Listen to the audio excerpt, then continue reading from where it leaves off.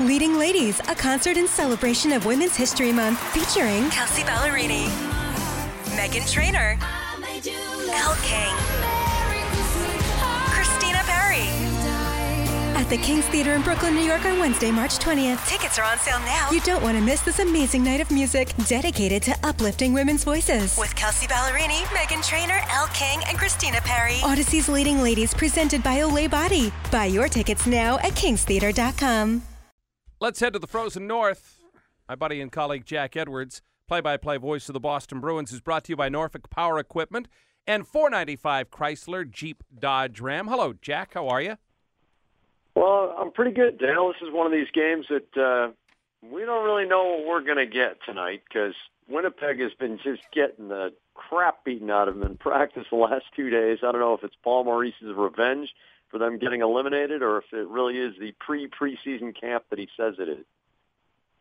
Well, before I talk to you about hockey, though, I just want to get this out of the way here.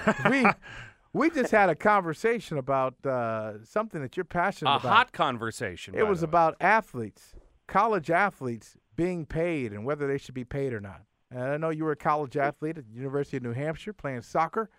How do you feel about that? I think that the revenue sports should be declared professional teams, which is the way they've been run for at least the last decade, that they should pay the players. There should be no salary cap. If they don't want to pay the player the full amount of tuition and fees, then it's on him to try to make it up, or on her in the case of women's college basketball, which definitely is a professional sport. And they should take it off the burden of laundering it, and that's what many colleges do, laundering the losses through the general fund, which leaves so many college students with enormous debts. You know, they end up paying $8 a week for the first 12 years out of college for a defensive back who played 11 downs in 4 years and got a full ride. It's ridiculous. You know, if you pay the players and you force the players to pay full tuition and fees, and you know, if they're worth more money, then fine, they make a profit and they get taxed on it.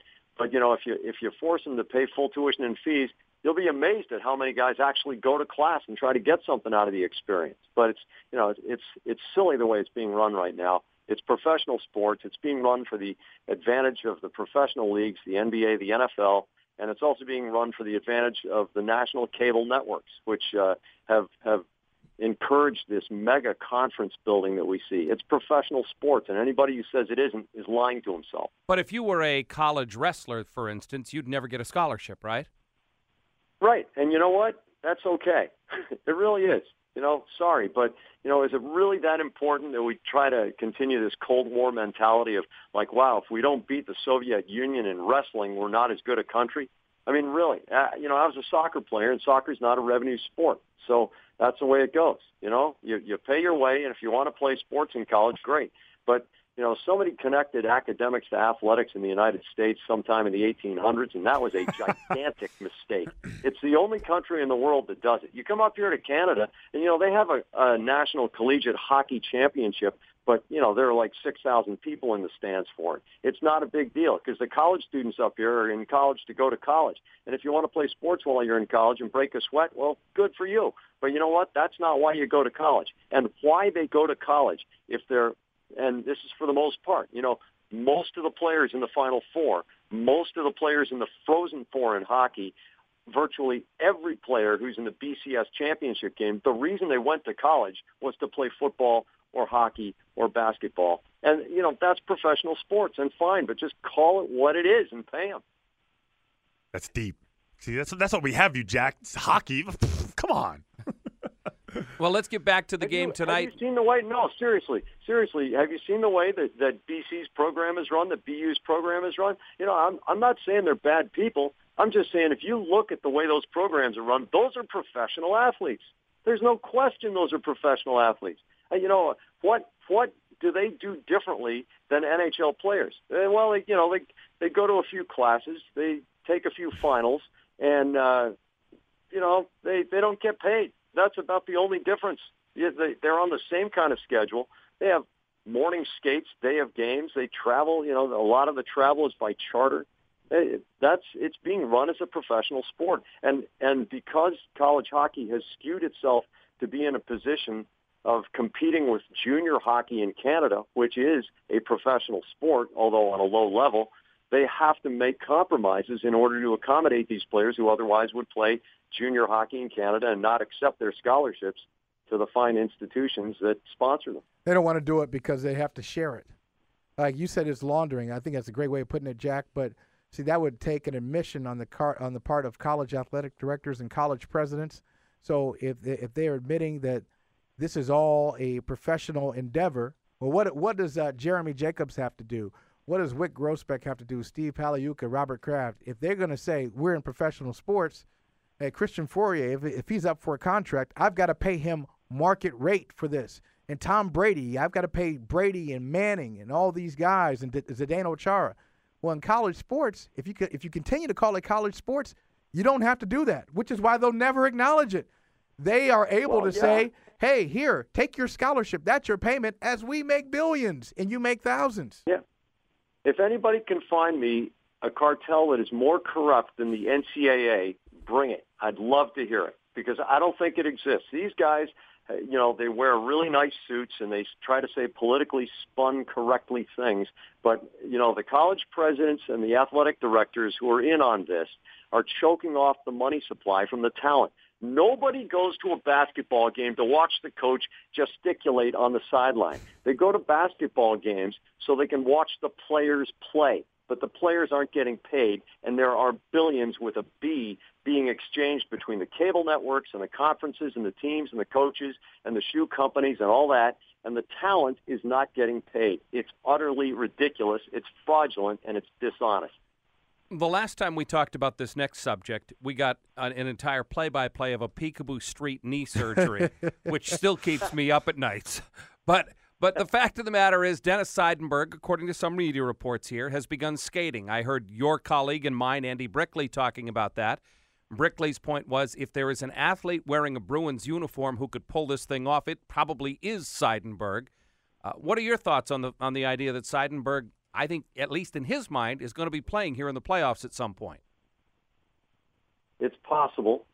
That's all that I would say about it, that it is possible. The percentage of possibility is extremely low, one would think. This is a situation that, Dennis Seidenberg himself is kind of amused by these media reports. I had a chance to speak with Seidenberg, and, he's doing very well in his rehab, but really, let's get it to the point where it's serious. Let's get it to the point where they think they can put him out on the ice. Claude Julien kind of humorously said, I think he was skating just out of boredom because, it's just a way to get some exercise. The biggest factor here, guys, with a patellar tendon splice that Dale alluded to is time. You got to give the guy time. Maybe he does have superhuman healing powers, and maybe he'll be able to show that he can endure the wear and tear that goes on your patellar tendon when you're coming back from that kind of surgery. But the middle third of his patellar tendon has to grow back. Otherwise, he could have his knee explode the way Jerry Rice's did, who just came back way too soon. The best time of the National Hockey League is coming up next week. It's playoff time. The Bruins will be involved in the first round. They'll be in 1, taking on an 8. What do you expect from it? And you expect, and we always say the NHL playoffs are unpredictable, but are we talking about a long series in the first round from the Bruins, likely, or do you think whoever they're matched up with, it would just be too overwhelming and we're talking about 4 or 5 games?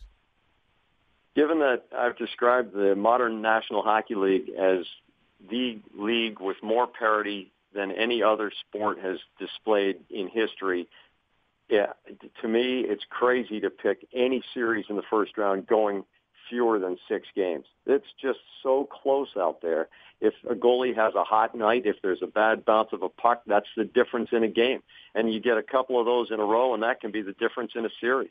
You look at the way the Washington Caps played against the Bruins a couple of years ago when they were playing to 0, and they were hoping every game would basically come down to a coin flip or a bounce of a puck or a lucky break, and just about every one of them did. The Caps went 4-3 over Boston in the first round. They went out 4-3 in the second round. Just about every game was a nail biter. So, Yeah, I anticipate a long, hard series for the Bruins, whether they play Columbus or Detroit, or I guess there's still a mathematical possibility they'd play Philadelphia. Yeah, so with that, Jack, 3 games left. How much can we read into the tinkering that Claude's doing with, the mixing up the lines? Well, Christian, my guess is that the tinkering is driven by 2 things. One is some guys being a little banged up. Well, it looks as if Chris Kelly isn't going to play at all tonight after playing only 1 shift, I believe, in the 3rd period a couple of nights ago in Minnesota. The other is that they're systematically resting guys. They intentionally rested Krejci and Iginla, who will return tonight in Winnipeg for the Minnesota game. Patrice Bergeron has been chained into his room today. They didn't even let him on the ice for the morning skate. So they're giving him intentional rest. They're taking these guys who've played every single game this year, and they're saying, you know what? This team has a higher priority than the President's Trophy, and that is to make sure that their studs are healthy, rested, and energized for a long, difficult playoff run.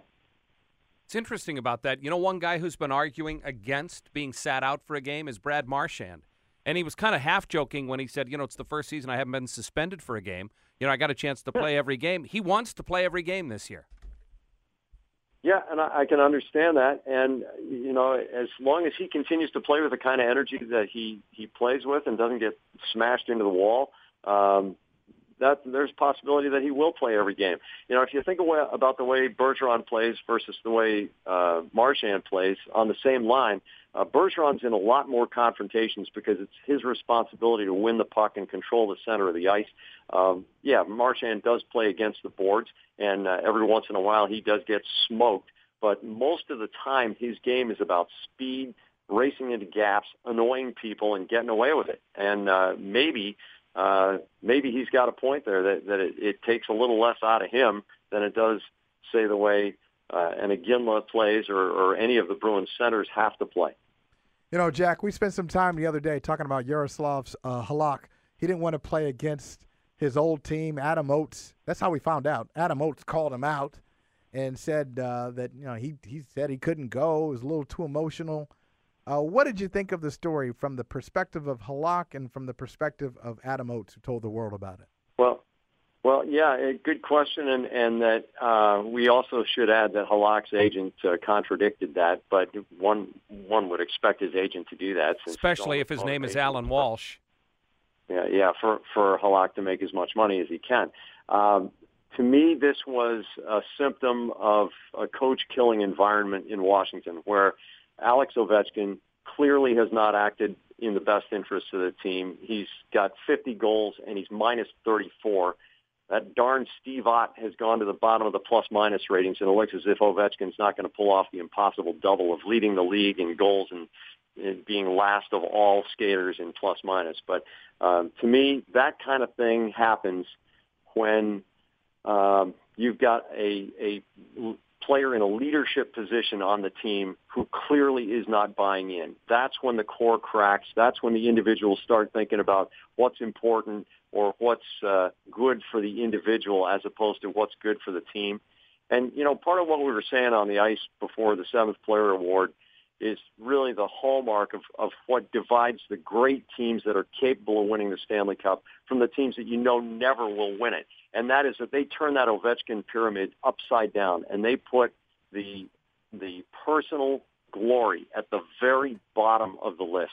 And priorities 1 through next to last are what is in the best interest of the team at every moment. Jack Edwards and Andy Brickley have the call. Boston Bruins, Winnipeg Jets. The game is on NESN Plus tonight. You can check Jack's Twitter feed or mine and get the complete list of where the NESN Plus channels are in your area. Pre-game show is at 7:30. Jack and Brick with the face-off at 8. I'll talk to you in a few hours. Dale, that was fabulous promotion, by the way, and thanks for letting me vent about college sports, because now I am really fired up for this. Nice. I like it. I will tell you that I got a text from one of our colleagues at NESN who said, ask Jack what he thinks about this. So I did get tipped a little bit. Attaboy. I'll talk to you later.